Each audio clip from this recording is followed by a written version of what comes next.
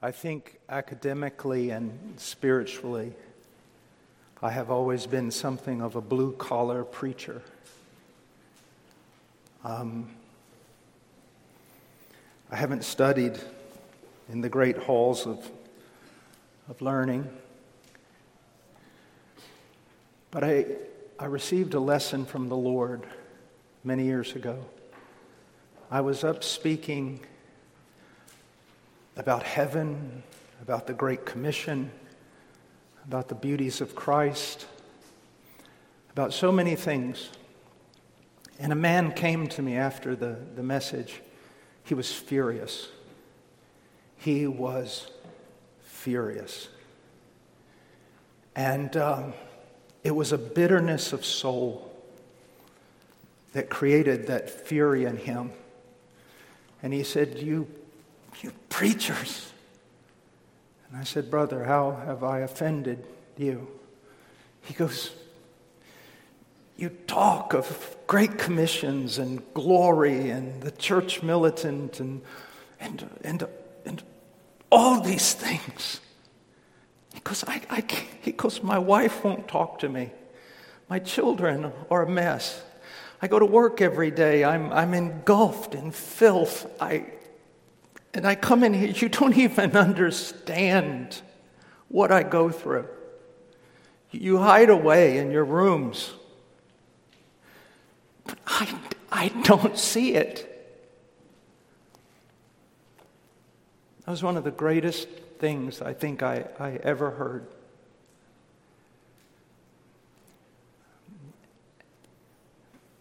Whenever we talk about a longing for heaven, preaching or writing on a longing for heaven, it's very dangerous. And I'll tell you why. There's two main reasons. First of all, it allows the preacher or the writer, whether he knows it or not, to put his piety on display, his private devotion on display, so that everyone looks at him and says, Oh, how he longs for Christ. What a spectacular man. I remember one time being in a conference, and it was several men, and we were all talking about marriage, and they were asking us questions. And I saw it. I looked out, and I knew that the Holy Spirit would deal with me severely if I didn't stop it. I saw men looking up, 3,000 men looking at all of us sitting on the platform, ashamed, thinking, These men are wonderful. And me?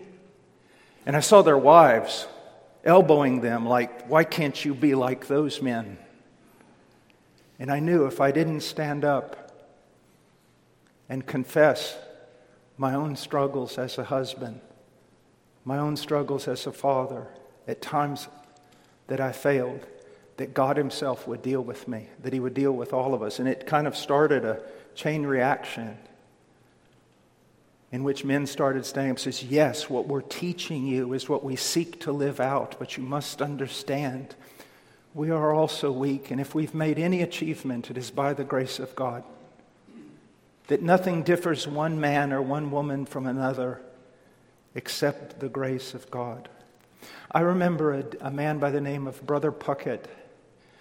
There have been a few men that I've known in my life that had an extraordinary love for their wives. You can see it. They treat their wives like a queen. And he was that way. And his wife preceded him to the gates of glory.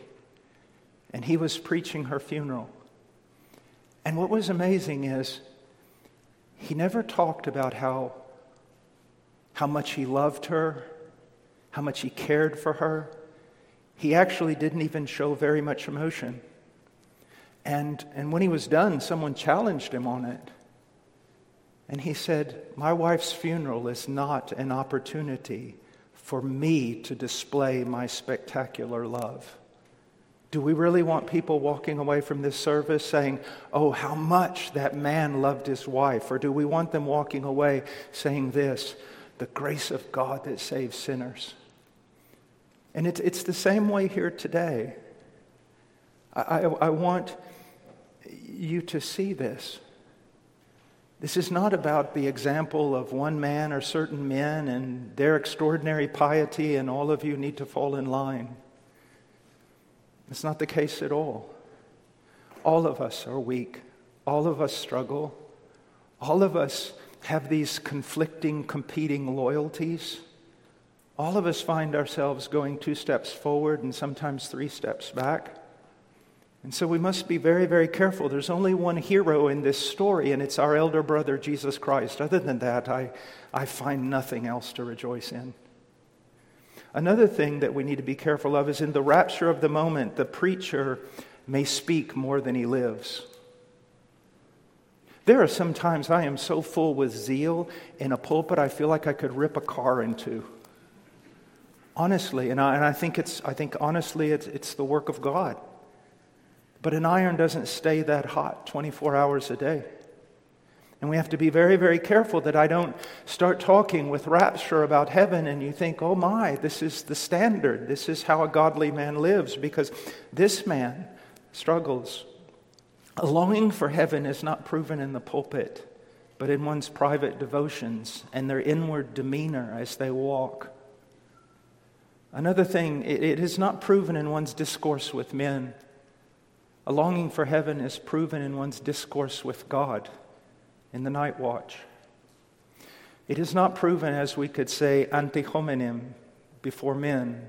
It's proven coram Deo, before God. And so I want to be very careful here. Now, regarding the man standing before you, I am the perfect candidate. You couldn't have gotten a better preacher for this topic. Just so you all know the privilege that you're under today. You couldn't have got a better preacher to talk about the longing for heaven, but it's not for the reasons you think. It's not because I'm like Enoch and I walk so close with God that one day He's going to say to me, Paul, we're closer to my house than we are yours, so just go home with me. That's not the reason why I'm the perfect candidate to talk about a longing for heaven. Here's why I'm a perfect candidate, because I'm like, what Agur said one time to Itiel.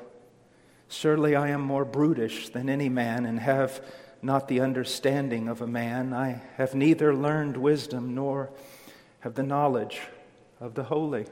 I'm a perfect candidate because I'm like the man that David described in Psalms 32:9. I am as the horse or as the mule, which have no understanding, whose mouth must be held in with a bit and bridle, else they will not come near to thee. Yes, God's providence is in my life, barricading this wild horse and turning my attention to Him when competing loyalties would send me somewhere else. I'm a perfect candidate because I'm like Israel, of whom God said in Hosea 2:6-7, therefore, behold, I will hedge up thy way with thorns and make a wall, that she shall not find her paths, and she shall follow after her lovers, but she shall not overtake them, and she shall seek them, but shall not find them. Then shall she say, I will go and return to my first husband, for then was it better with me than now. I battle contrary things in my heart and my mind. And I know that if it wasn't for this extraordinary, exquisite wisdom of God that comes to me in unconditional love, if it wasn't for His wisdom in putting an obstacle here and a barricade here and creating a weakness here and a trial here and a pain here and disappointment here, and yes, even allowing me to fail in sin, if it wasn't for all those things, whatever longing I do have, which is meager, would not be there. I want to preach not this way today. I want to preach this way. As you and I were so much alike. Do you think I don't know what you're like? I know what you're like because I'm like you. We're going to reach a point where God is going to orchestrate. He's already done it. He's cleaning the evangelical church. I've heard that 40-some% of evangelicals are not returning to church. He's doing what all our weak preaching could not do. He's purging his church. And we're going to come at a point in time where the people who sit before a pulpit like this, it is because they love the Lord. But when people truly love the Lord, they're always inside. There's this conflict because they know their failure. They know their apathy. They know they're 2 steps forward and 3 steps back. They know their struggles. They know their disloyalty. They know all these things. And what you need to know before we get started in this is Jesus Christ did not become a man, humble himself to the point of death, even death on a cross, and suffer what he suffered for you, so that the first time you see him, when you cross over into glory, he has a scowl of disappointment on his face. That's not why he did all of this. The greatest pain of a true preacher is that he knows he's comprehended nothing of the love of God. But the even greater pain is this, that he knows that even what he's comprehended, he cannot communicate because language is weak.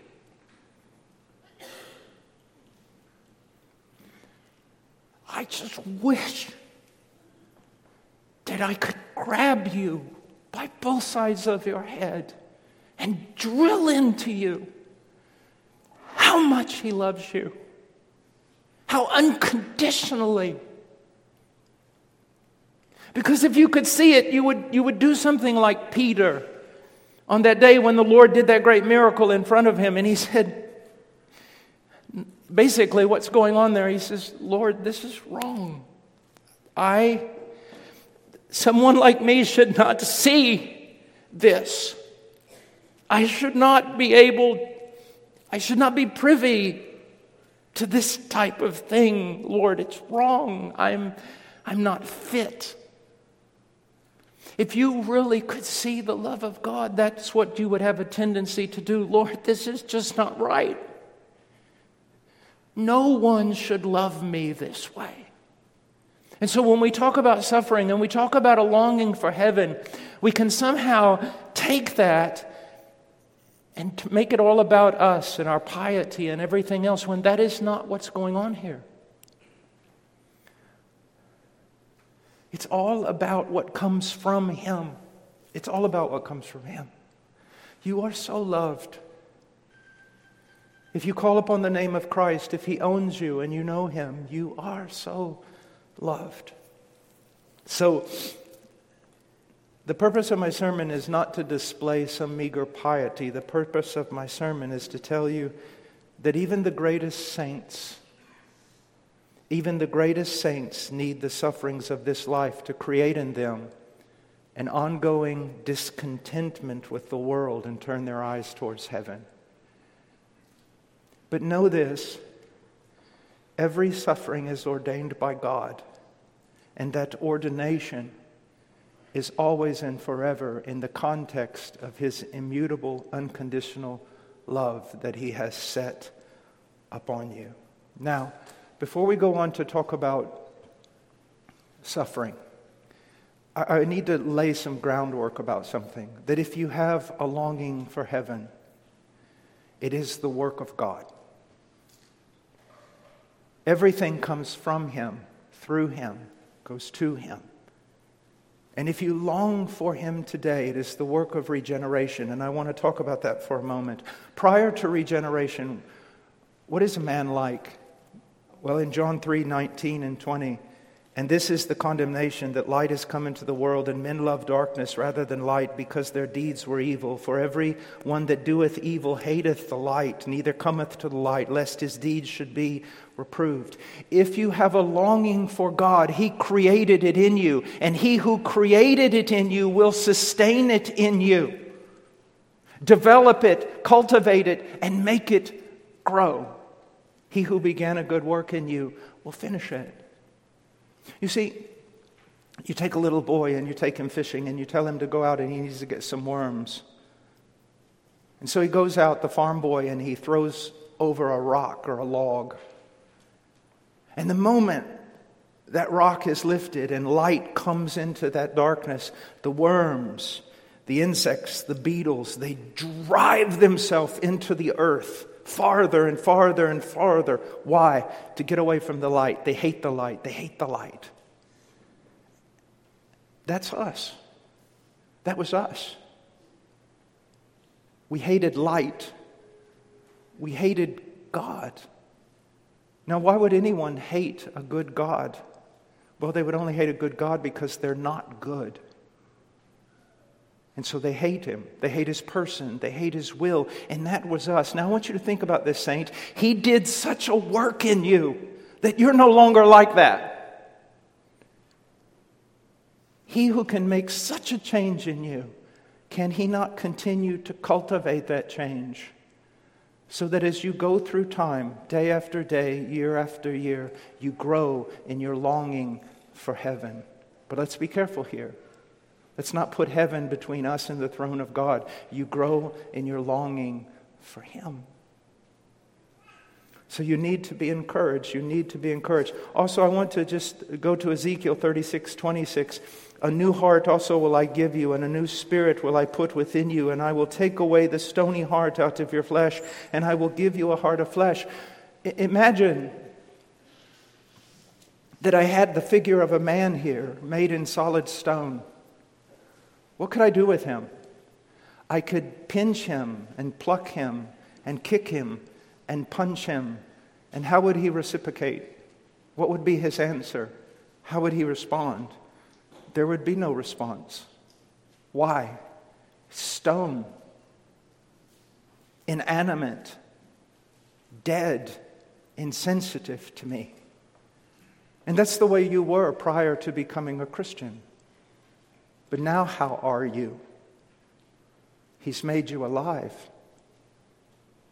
So if I could turn that man who's a solid stone statue into flesh, when I pinch him, he would wince. When I kick him, he would move.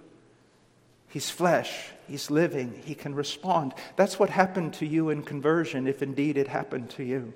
You became alive. But I know you. You would say, Brother Paul, you're right, I'm alive. But it sometimes doesn't seem like it. Do you know what I've discovered? I read through the New Testament and I just looked at the two words, hope and encouragement. I have discovered that you could put the greatest challenge in front of me, and if I have hope, I can get up every day, even if it's going to take 100 years to finish that challenge. I can do it. You take away hope, and I cannot accomplish even the smallest task. I wither. And what I want you to see, you've heard sermons about how you should long for heaven. You've heard sermons about how Puritans, you read Isaac Ambrose, and you read all these things, and you marvel at these men, and you should read them. But sometimes you look back and go, what kind of stuff were they made of? Because I don't appear to be made of the same stuff. How was it that they advanced so when I seemed to crawl? Well, we're going to deal with that in just a little while. But know this, they came from the same stock of Adam as you. They were not cleaner or better. They came from the same stock of Adam as you. And they were regenerated by the same Holy Spirit. So there's hope.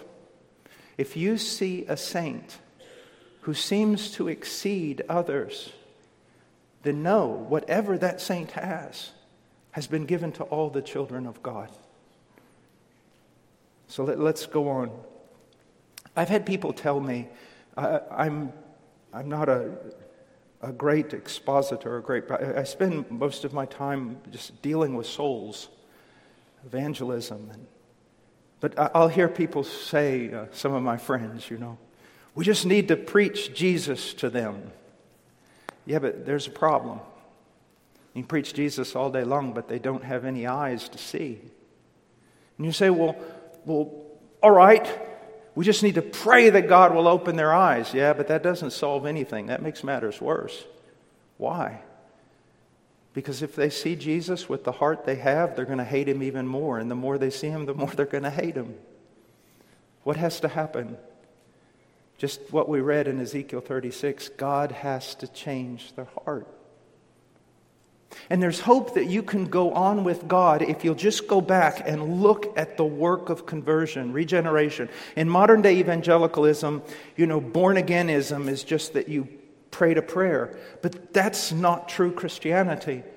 Being born again is a supernatural work of God that eclipses, I believe, creation itself. Creation came ex nihilo. It's out of nothing. But God recreated you, a mass of fallen humanity. He gave you a new nature. He didn't just tell you to walk a new way. He made you a new creature. He did. And not only that, because people read 2 Corinthians 5:17 wrongly, I believe. Because they sit there and go, if any man be in Christ, he's a new creation. Well, that's true, but it means a lot more than that. It's literally, if anyone in Christ, new creation. And what it means is this. Not only has He changed you ontologically, that you're a new person with a new nature, but you've entered into a new realm of existence. You're now part of the new creation, which continues to unfold. It's the idea of the already and the not yet. But make no mistake about it. You have totally and completely moved out. This is Romans 5, 6, and 7 continues on in this area. That you have moved out of this sphere of Adam.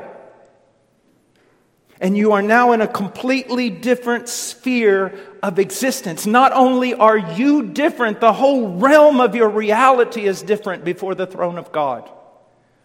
And He did not just save you and now you're kind of trying to make your way.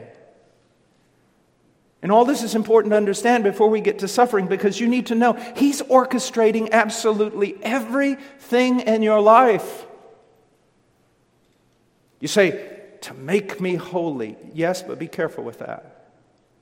Because I have seen a type of holiness that is a morality independent of a love for God. A boasting in one's changes. No, His greatest thing is for you to look to Him. Everything He's doing in your life, and that's one of the true meanings of holiness, is to look to Him, to constantly depend upon Him, to constantly trust in Him. That's what He's doing in your life. Now, I realized I've got several pages. I'm just going to have to choose some things now because I'm going far too slow. Now you know why I got my worst grade in seminary in preaching. Now, where should I go? Let's stop here. I can't pick one Puritan because I've heard Spurgeon say it, other Puritans say it, and it needs to be said all over. And it's simply this. If your heart has been regenerated, then it has become so enlarged. Now, this is something you must believe. It has become so enlarged that if you gained the whole world, it would not satisfy your heart. And if you lost the whole world, it cannot disappoint. You have been made into another creature, for another reality, for another existence. And you must believe that. That if you were to gain everything, every desire, and exponentially beyond your desire, you cannot be satisfied. Your heart's too big now. Augustine said it this way, Fecisti non andait ad te Domini, et inquietum, es cor nostrum donec, esciatcat in te. What does it mean? You have brought us to you, Lord, and our heart is restless until it rests in you. This is what you have to become utterly convinced of. Utterly convinced of. And when you see it, it helps you chase away all the little foxes that spoil the vineyard. It helps you to chase away all the others clamoring for your love. To know that no matter who calls on you in this world, no matter what they offer you, they can do you no good. They can simply do you no good. They cannot make you happy. Let me put this say it another way. We'll always, I hear people say, your wife completes you, or your husband completes you. If your wife can complete you, you're not born again. Now, there is a way that you can say that biblically, but I'm saying this for shock value.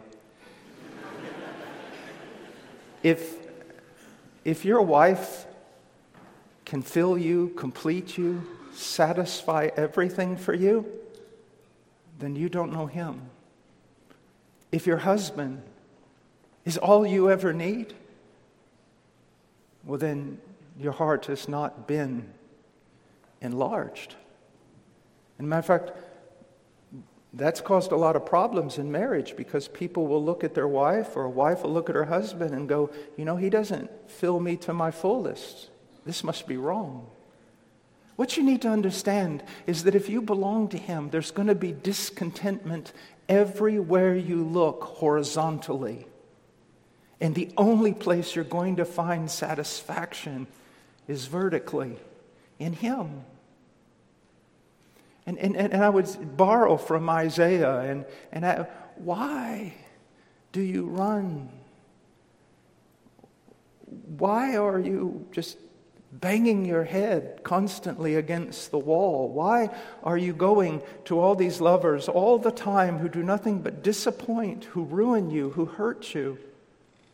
Why are you looking horizontally for what you can only find vertically in God? Stop doing it. It's of no benefit, and you know it, don't you? You know it.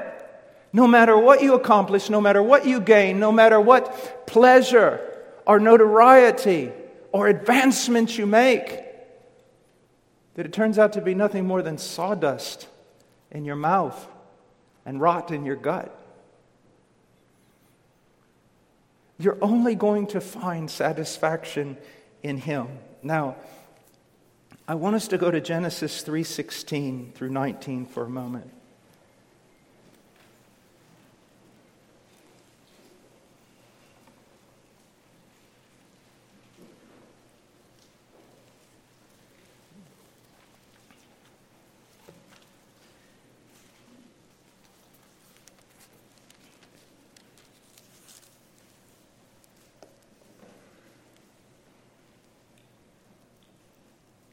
Unto the woman He said, I will greatly multiply thy sorrow and thy conception. In sorrow thou shalt bring forth children, and thy desire shall be to thy husband, and he shall rule over thee. And unto Adam He said, because thou hast hearkened to the voice of thy wife, and hast eaten of the tree, of which I commanded thee, saying, thou shalt not eat of it. Cursed is the ground for thy sake. In sorrow thou shalt eat of it all the days of thy life. Thorns also and thistles shall it bring forth to thee, and thou shalt eat the herb of the field. In the sweat of thy face thou shalt eat bread till thou return to the ground, unto the ground. For out of it wast thou taken, for dust thou art, and unto dust thou shalt return. Now, what's going on here? A lot of people who do a trite reading of this text are unbelievers who use this text to try to show the absurdity of what's going on. It was a piece of fruit. And just think about it for a moment. It was a piece of fruit. And the entire cosmos, the created order, the universe, was thrown into chaos, was brought into judgment, was brought into condemnation. It's a piece of fruit. No. Here's what you need to understand. It was atheism. It was a direct attack upon God. And you go, well, how so? Remember 2 nights ago I preached and I mentioned Abraham. And I said, so Abraham he's told he's going to have a son. He looks at his body. He examines his body. He's looking at himself. There is absolutely no evidence. There's no reason to believe, looking at his own body, he's going to have a son. He looks at his wife. There is absolutely no reason whatsoever. There's no evidence in her that he's going to have a son. Zero. What must he do? There's only one thing. He is confined to one thing. He must trust in the Word of God. And what does that mean? Far more than that. He must trust in the nature of God. All that God is in his mind now, it has to be decided. Abraham, what do you believe about God? It's the same way with Adam and Eve. He says, you eat of that tree, you die. They look at the tree. There was nothing in that tree that would tell them they would die. It was obviously beautiful. It was obviously pleasing to the eye. There was nothing about that tree that showed any evidence whatsoever that they would die. As a matter of fact, all the evidence was to the contrary. Everything in the garden was good, and that tree looked more splendid than all of it. So what's going on here? There was only one reason to believe that that would bring death, because God said it would. And when you say, yes, they had to believe God, but there's simply no way to speak of how profound that idea truly is. When they took that fruit, it was a direct attack upon the godness of God. It was a direct attack upon His character, His nature. And they had to believe Him. It was a heinous crime. It was an unspeakable crime that goes far beyond anything the mind of a man or even an archangel can conceive. And so the whole world is cast into judgment. And now you see, it is a proper judgment. But now here's something I want to point out to you that is so often the case with God. This is one of the, if not the terrible judgment of judgments that fall upon mankind. It's as Babylon is the mother of all harlotry, so and idolatry. So this is the mother of every pain and sorrow in this world. But even in this judgment, there is mercy. Because the effects of this continue till today. Is that not true? Everything that he says about Eve and he says about Adam, it continues till today. It's judgment. But also, I want you to see in your own life, it is mercy. In a sense, in that curse is a mixture of gospel proclamation. You go, yes, the proto-evangelicum in Genesis 3:15. No, here. In what way? In what way? Every time Eve suffered in giving birth,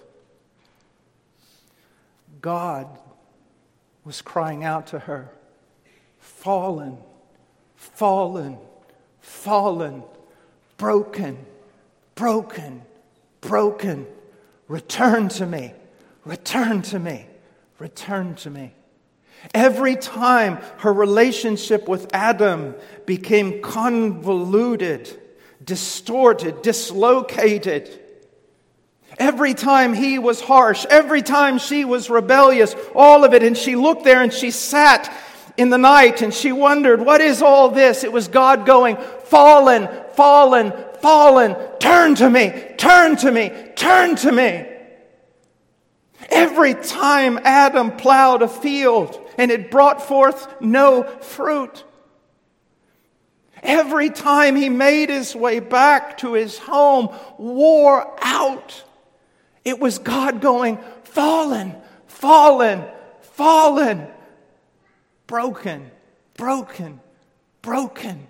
Return to me, return to me, look to me, look to me.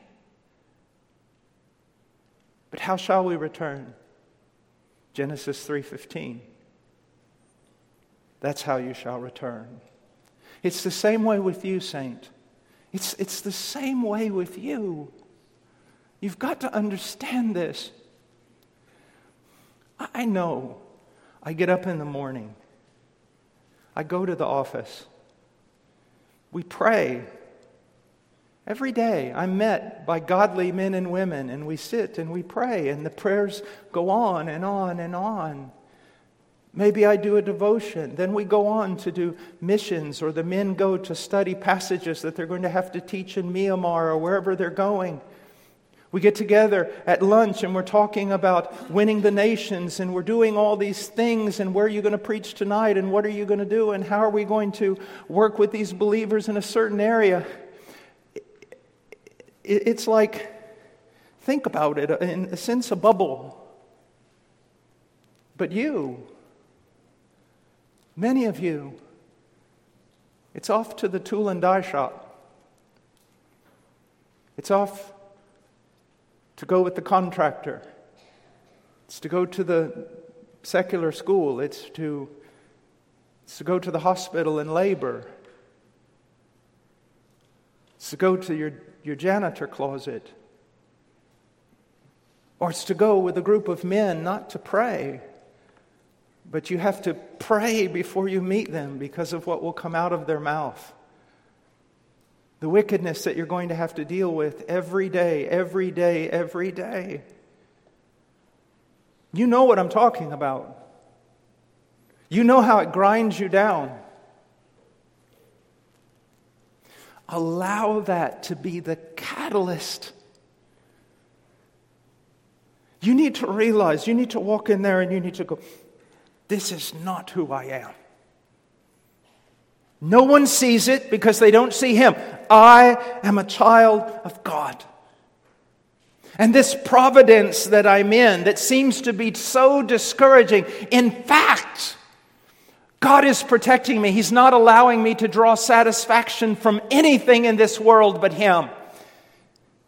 He loves me so much to the point of a zeal, of a jealousy, that He hems me in, around and about me, and He keeps me looking up. That's what's going on as you live in this world, and you're going, why can't things go right? Why is everything so difficult? It is Him still crying out to you, look up to me, look up to me, look up to me. Every vile thing said in the shop, every vile image, every vile conversation, every difficult relationship, it's Him saying, son, look to me. Look to me. I am your hope. I am your hope. I am your hope. I am your hope. Paul said it this way, for the earnest expectation of the creature waiteth for the manifestation of the sons of God. For the creature was made subject to vanity, not willingly, but by reason of Him who hath subjected the same in hope, because the creature itself also shall be delivered from the bondage of corruption into the glorious liberty of the children of God. For we know that the whole creation groaneth and travaileth in pain together until now. And not only they, but ourselves also, which have the first fruits of the Spirit, even we ourselves groan within ourselves, waiting for the adoption, to wit, the redemption of our body. How did Adam fail? He did not believe God, because everything pointed to the contrary. You're being put to the same test. You go to church and you're told you are a child of God. You are a member of the kingdom of heaven. You go back into the world and now you're given an opportunity to glorify God in a far greater way than any minister or missionary. You're going to go into that world of yours, and you're going to go into that tool and die shop in that factory, and you're going to go work construction, and you're going to go to the mechanic shop, and you're going to go to all these places, and everything is screaming at you. There's no reason to believe anything you heard on Sunday. Anything. All the world lies in the power of the evil one. And it seems to grow darker every day. But you can do something in the power of the Holy Spirit. You can bring such glory to God wherever you are. The darker, the more difficult you can say, though I see nothing, though I hear nothing, I will believe the word that was spoken to me. People will sometimes come to me and they'll say, Brother Paul, you know, your life in missions, what an opportunity. You get to work in missions, advance the kingdom. Oh, dear saint, I would be lying from this pulpit if I tried to flatter you. I would betray the mantle, but I'm not flattering you. It's not like that. There are no spiritual elites. Ministers are not spiritual elites.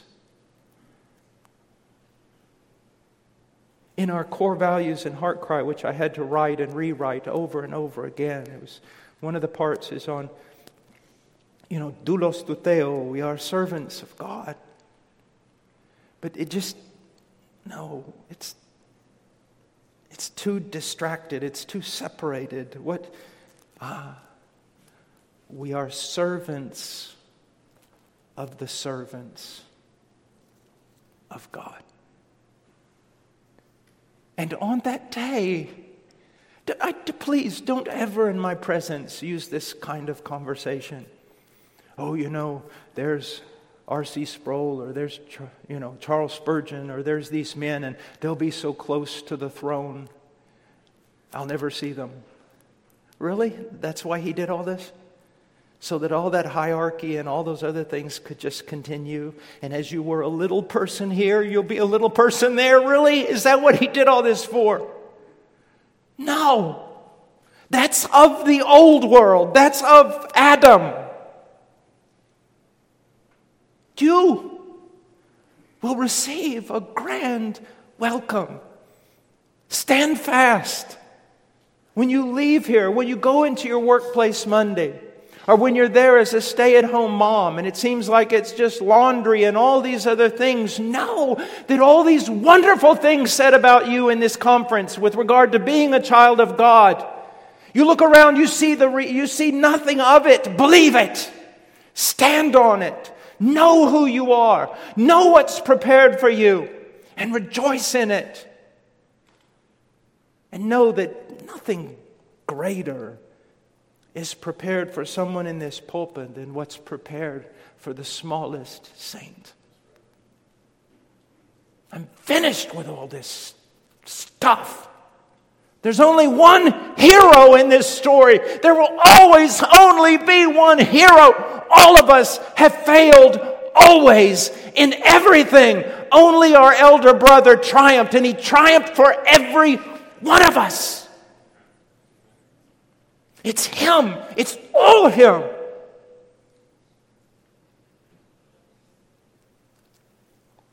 It's all him. It's always him. It's nothing but him. He's the hero. And sometimes I hate preaching. I hate words. Because they just don't work. When you begin to talk about how much God loves what even the church would consider the smallest, weakest saint. You're dearly loved. So all this is intended to turn your eyes toward him, but some of you can't. And do you know why you can't? Because you're not convinced of the love of God. You look at this world and you go, yeah, there's nothing here for me. But then again, I look in the mirror of God's Word and I see how failing I am and how backward I am and how apathetic. So when I look to heaven, I'm sure they don't want me there either. Don't do that. Don't do that. He will be happier to see you than you will be to see him, because you are the works of his hand. And he will make you stand. He will make you stand. I would love right now just to throw this whole thing aside and preach through the whole Song of Solomon. Because some of you need to hear, you are altogether beautiful, my darling. Altogether beautiful. Never forget, it's a greater than Joseph here. Joseph's brothers were angry with him because of his coat of many colors. But Christ is greater than Joseph.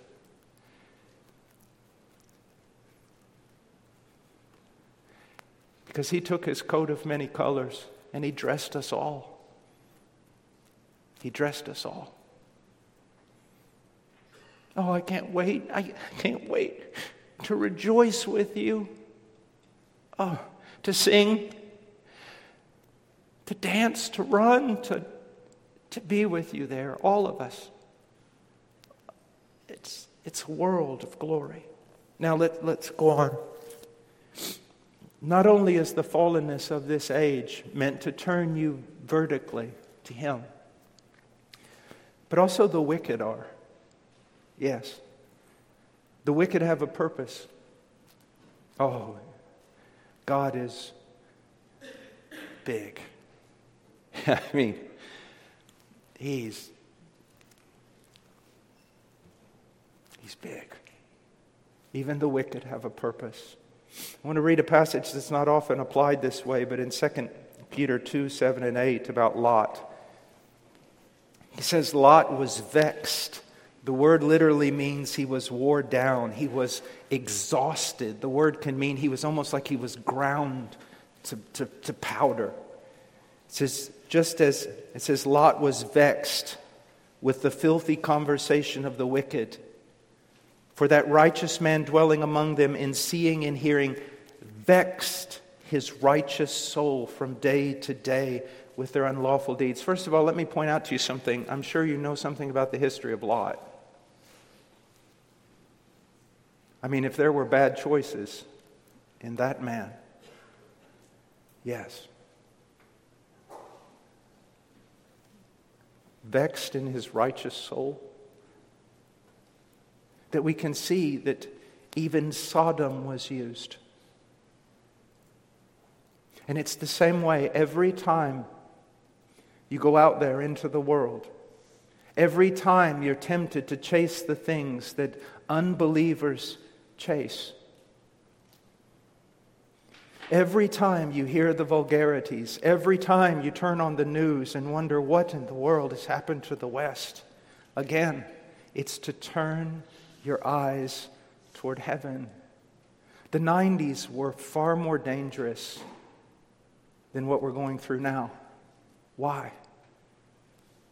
Well, it was all about Christianity in America and flags and parades and prosperity and so many things we could accomplish without God in God's name.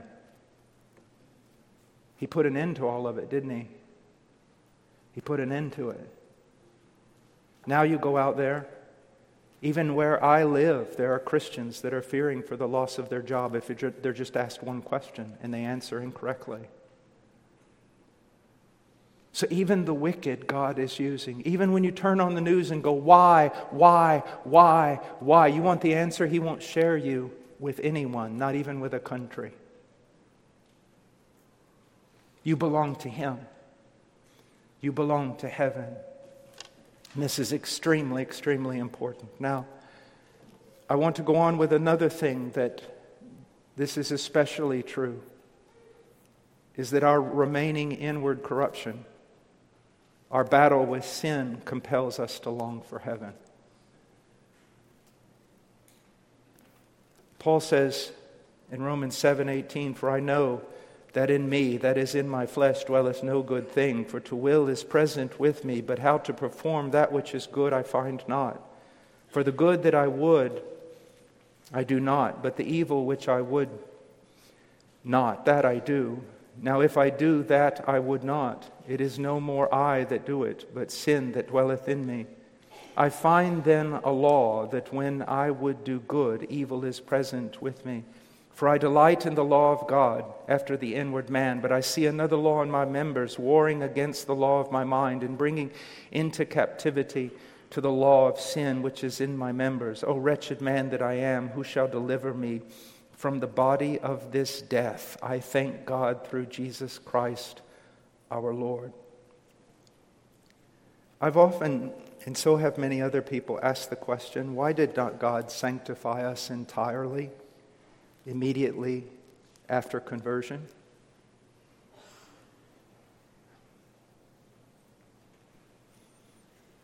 Because what is this whole salvation thing about? The holiest among us wins? I mean, what is this really all about?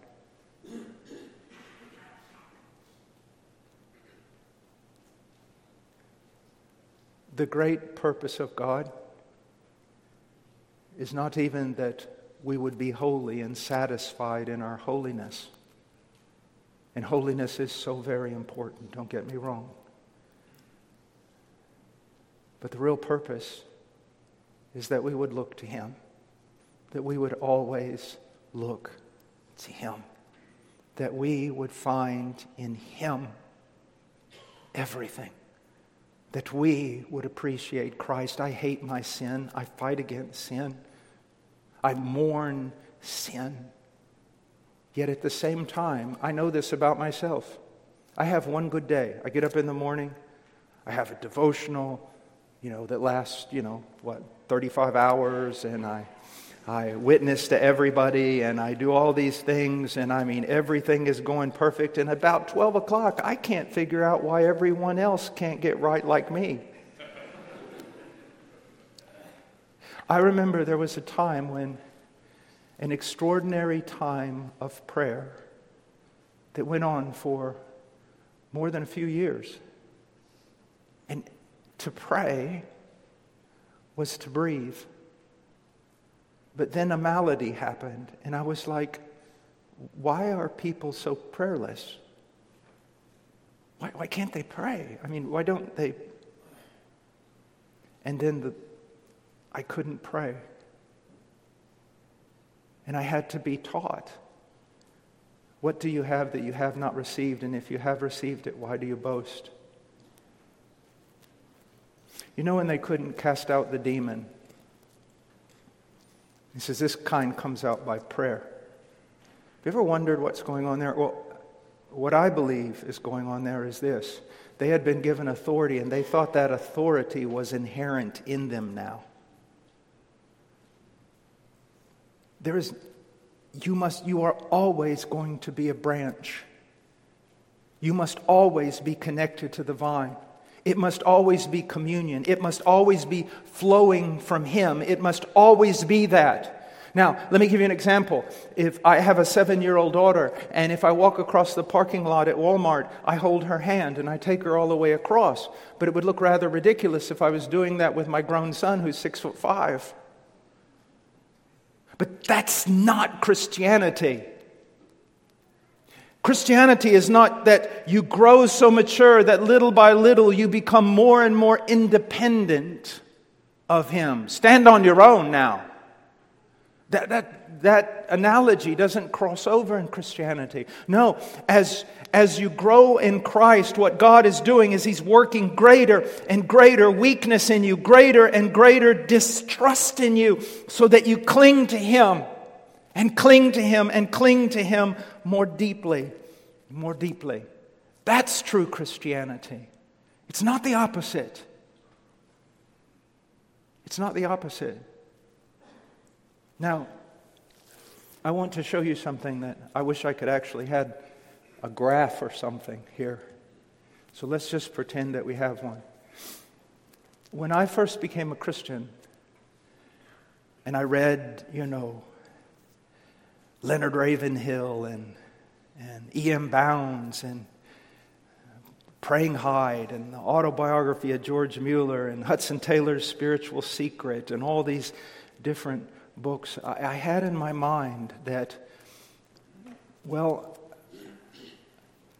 I thought that I would have made far more progress in sanctification than I've made. I thought that by this stage I would be a lot better than I am. But I've come to discover, this didn't come to me, I've heard it in a few different places, but I have sat and meditated upon it and looked through Scripture. I want you to look at sanctification in two different ways. So imagine I have a graph, a line graph. I thought that from this point, my sanctification would kind of do this. And I thought I'd be somewhere way up there by now.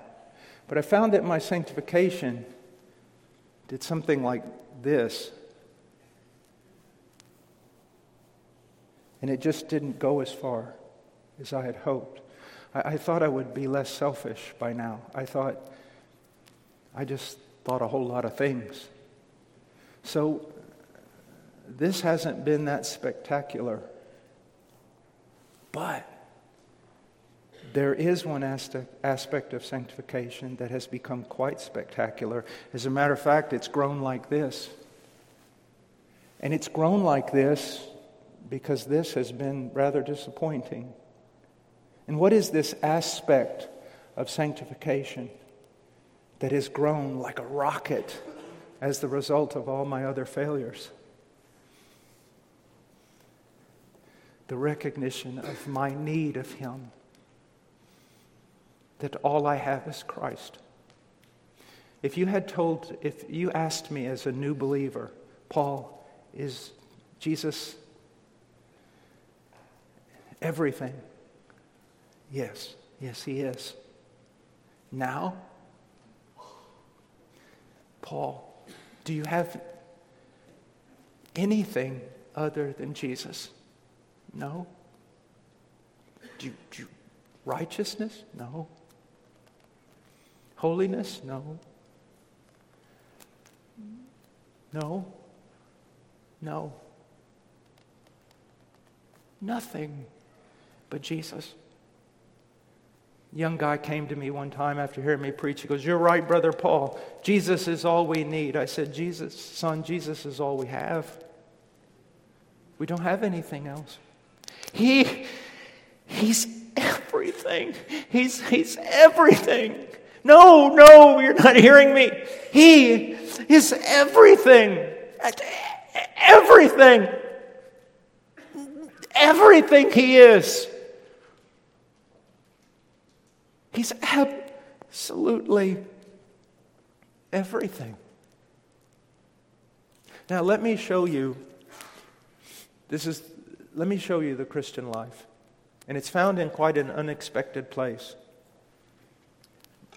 In Mark 1:14, this is what we read. Now after that John was put in prison, Jesus came into Galilee, preaching the gospel of the kingdom of God, and saying, "The time is fulfilled, and the kingdom of God is at hand. Repent ye, and believe the gospel." This is the whole of the Christian life. You say, how can that be? Well, repent and believe are both in present tense imperatives. We could maybe say it this way. Now, the kingdom of God is at hand. Spend the rest of your life repenting and believing. So how does that work itself out? Well, let me show you. So, here I am. I'm an unbeliever. And I hear the gospel. And I see God and His holiness, His righteousness, as I have never seen Him before. And in that light, I see my sin in a way that I have never seen it before. And I have a brokenness and a sorrow over sin that previously was unknown to me. But it's not a brokenness unto death, because in that same gospel, I see God's provision in Christ as I have never seen Him before, and my brokenness gives way to joy. First day of Christianity. But then, as I begin to grow in the Word, as I read books of other men that have gone before me, as I hear preaching, so the very next day, from all of that, from those means of grace that we're called upon to use. Oh, I thought I saw it all back yesterday. No, there's more. I see His holiness and His righteousness in a way that I didn't see it yesterday. I see more of my sin now. Even though I've already grown a bit in sanctification, I see more sin. And my sorrow is even deeper than it was yesterday. But then I see the provision in a greater way than I saw Him yesterday. And my joy is greater. And then it's the next day and the next year. So that one day, as an old man, I have been transformed. But I see His holiness and His righteousness in a way that I never saw it 40 years ago. And even though I've changed, I see my sin closer to the light, deeper roots. I see my sin like I have never seen it before. And my brokenness is far greater than it was when I was even first converted. And I would be fractured to the point of utter despair. But then I see Him. I see Him. Oh, bless God for the Son, my righteousness, Jehovah, my righteousness. I see Him. And so these old men, they're a walking contradiction. Their sorrow is so great. Their joy is so great. But in that, there is a transaction that occurs also. For as a young man, I saw my worth in how much I prayed and read my Bible and how much I preached on the streets. But as time goes by, I'm done with all that. I find no joy there. I find no hope.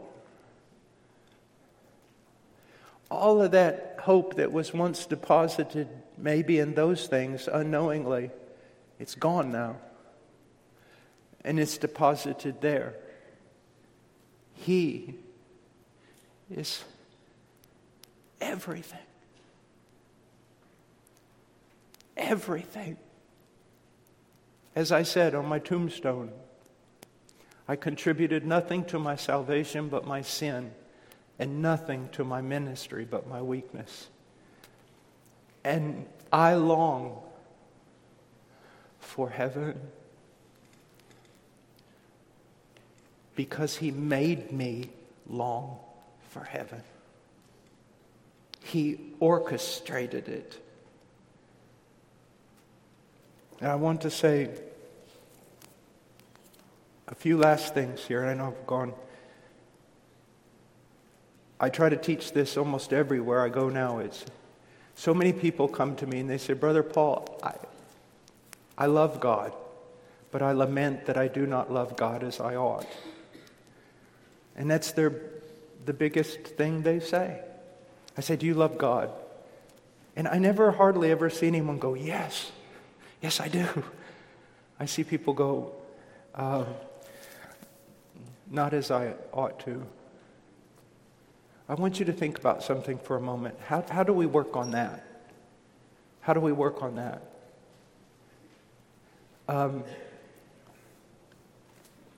So I use this illustration. If I were laying on this platform on my back and I had both hands grabbing a hold of my belt and I was pulling with all my might, and you came up to me and you looked down and you said, Brother Paul, what are you doing? I said, well, isn't it obvious? I'm trying to get up. And you said to me, you've never really studied physics, have you?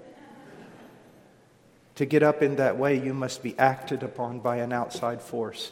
And this is what I want you to see as the secret of many of the missionaries and biographies and people that you admire. This is the secret right here. Remember that story? I say this often. You see a man who just loves his wife, loves his wife, loves his wife. I mean, he's just crazy about his wife. And what do you automatically do? You go, what an amazing man.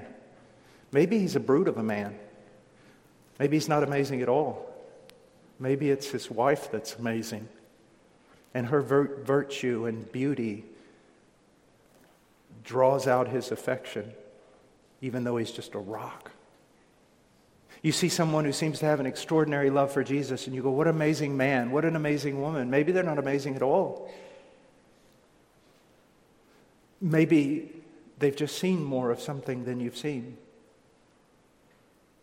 So that guy trying to get up by pulling at his belt, he can't do that. He has to be acted upon by an outside force to get that way. Someone has to pull him up. What does the church need? Above everything else, a greater and greater vision of the love of God in Christ. A greater and greater vision of this spectacular person. And the more, if your heart has been truly regenerate, the more you see of Him, the more you see of His love, then the more He is going to draw out your affections. And in the end, what will you say? Will you boast? I love Him. Yes, but you won't stop there. Because that seems a bit proud and idolatrous. What will you do? Yes, Brother Paul, I love Him because He first loved me. I love Him.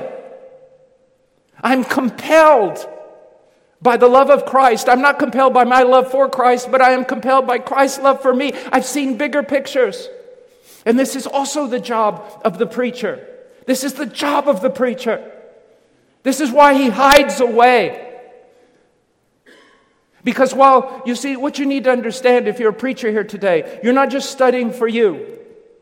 You're studying for the mechanic who works 12 hours a day and can only get in about a half an hour Bible study. You're studying for the homemaker, the homeschool mom. You're studying for you're studying for them. And you go into your study and you stay there and you read the scriptures and you're on your knees and you're reading good books, and what you're doing is Job 28. You're the miner who goes in where no one else can go.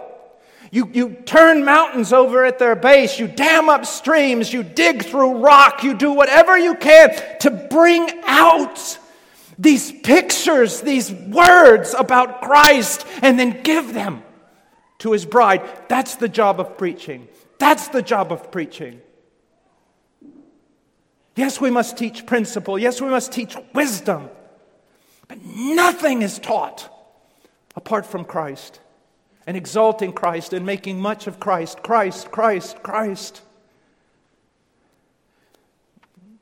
The preacher is Abraham's servant. Abraham says, go fetch a bride for my son. And so that servant goes and he finds the bride. He's bringing her back. It's a long journey. She's never seen her spouse.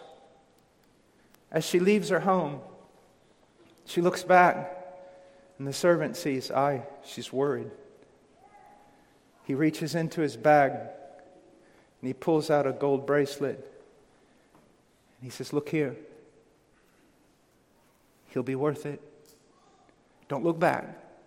He'll be worth it. And they're going along and they come to a well. And some fine young men appear, muscular and young and handsome.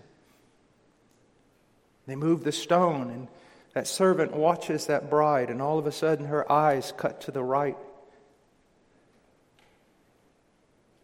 And he reaches into his bag again, and he goes, no, look here, another jewel. Don't get distracted. They're nothing. Wait for him. That's the job of the preacher. Every Sunday, you've been distracted. I know. You're out there in a terrible, terrible world. Things are laid before you. No. Look this way. Keep going. we're almost there. We're almost there. He'll be worth it. He'll be worth it. Oh, He will. He is worth it. His beauty is so great that if you were to catch the smallest glimpse of the smallest glimpse of the back part and most extended part of his train, it would fracture your mind, the beauty of it, in 1,000 pieces. That you will have to be strengthened and changed and transformed even to stand in his presence. Saints, he's worth it. And everything in this fallen world is screaming at you. And it's him calling to you through it. Look to me, look to me, look to me.